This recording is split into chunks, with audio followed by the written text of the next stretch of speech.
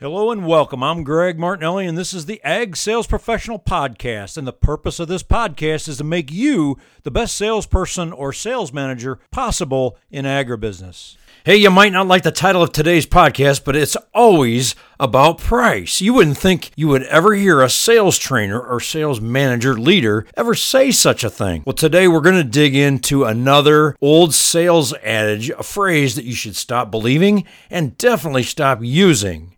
Now, if you would, please listen to the entire podcast before you react to the title.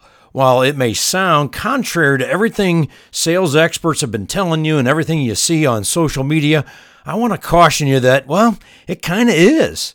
And the purpose of this article is to help salespeople make sense of this old adage and how to use it. Well, last week and last time, we covered the old sales adage, we don't take no for an answer. Please go back and review that. It's a good one. Or you can listen to the podcast as well. Today, I'm taking aim at another common adage, and this is a bigger one. It's very difficult for salespeople to understand, and it's called, it's never about price. If you've been selling for a day and a half, someone or some social media post has told you that customers don't buy on price, that there's no such thing as a price buyer. They buy value. The message is that if your price is higher than the competition, then you should go out there and sell on value. You should tell them how great your product is, and then they will pay more for it.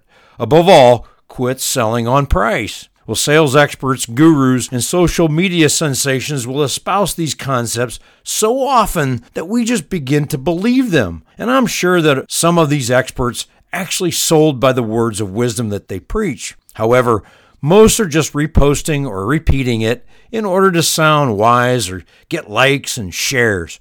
Well, more power to them if that's working for them, and I really don't blame them. They have heard this adage so often that they may blindly believe it as well. And my problem is that it's unoriginal, and it's the easy way out of actually creating good content. More importantly, it's often wrong-ish. We'll talk more about the ish part of wrong there. Then, our well-meaning sales sages will tell you about the research study that found 86% of the time customers don't buy on price. While I'm sure that research is sound, there is no way that it covers all types of sales in all types of product lines. Well, let me throw a few pairs of products in agribusiness at you. How about fertilizer and tractors, diesel and crop insurance, seed and ag lending, barn builders and agronomists? Think about those different purchases by farmers. Are they all based on the highest value, the top-of-the-line premium product? Maybe you. What do you buy when you go to the gas station? Do you buy the cheapest 87% octane, or do you buy the premium 92%? Or are some of these based on price? The variation in these purchases is as wide as the different companies that sell them. The struggle I have with the phrase, it's not about price, is that in general, it's mostly correct. However, in the nitty-gritty details of a customer's purchase, it's absolutely wrong. Before going any further, let's review some points. First, price or money is a value factor. The three components of value are money, time, and emotion. So price is part of what you offer. The product you sell and the price you charge are a big part of your customer's ROI, return on investment. Your price is the I. Well, that's half the equation, which means price is pretty doggone important. If not, we'd be all living in $4 million homes, driving Lamborghinis, and flying in private jets to our vacations. Ridiculous? Maybe. Can't afford those things? Probably.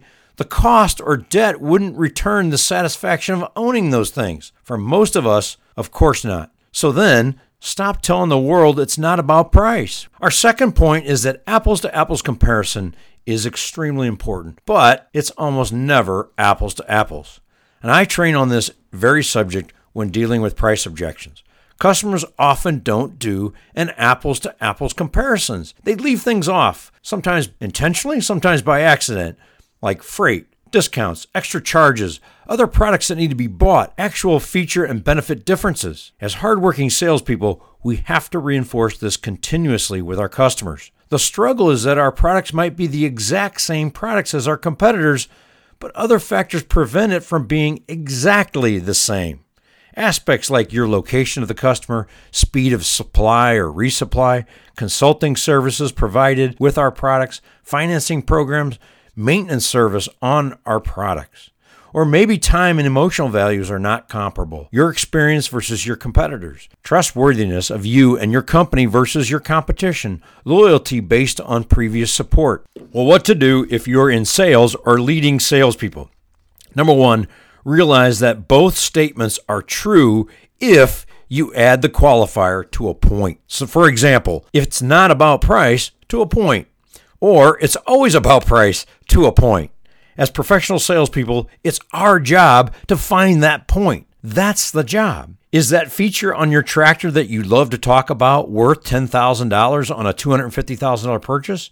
Is your expertise as a nutritionist or agronomist worth $10 a ton on feed or fertilizer? The answer to that question changes with every farmer, and salesperson. Our job is to understand those answers through good discovery questions. For example, how does this customer value our benefits versus our competition? We deliver faster, but our drivers don't know each farm like our competitors' drivers. Their drivers know where the products go, unload without the farmer being there, and will actually notify the farmer if they see something wrong.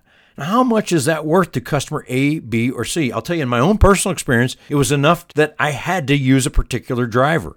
That driver didn't understand, or maybe they did, that they were worth a little more than the next trucking company that I could have purchased from. How big of a problem are you solving with your solutions? By how big, I mean, what is the impact to this customer in dollars, time, and emotion? Are you solving a $10 problem with your $100 solution, or vice versa? Let me ask that again. Are you solving a $10 problem with your $100 solution, or vice versa? It's very important for you to understand. As salespeople, we need to look at selling as solving customers' problems.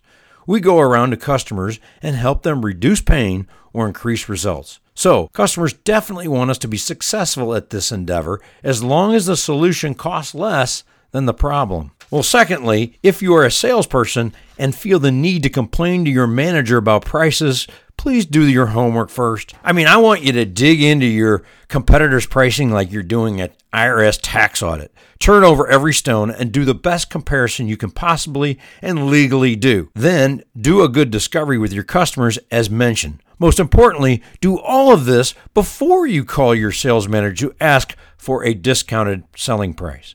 Now, if you're a sales manager or marketing manager, please understand that features and benefits of your company and products aren't always valued by customers as much as you think they should be. Sure, they make sense. They make good common sense.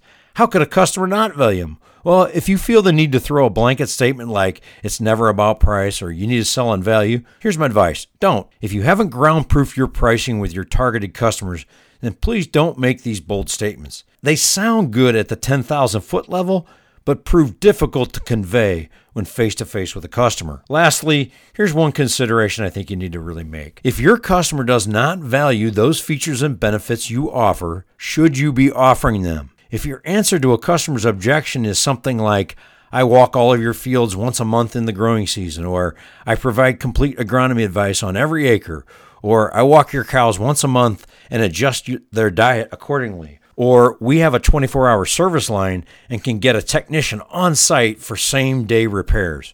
Those are great replies. However, if your customer does not value these things, can you not offer them and reduce your price?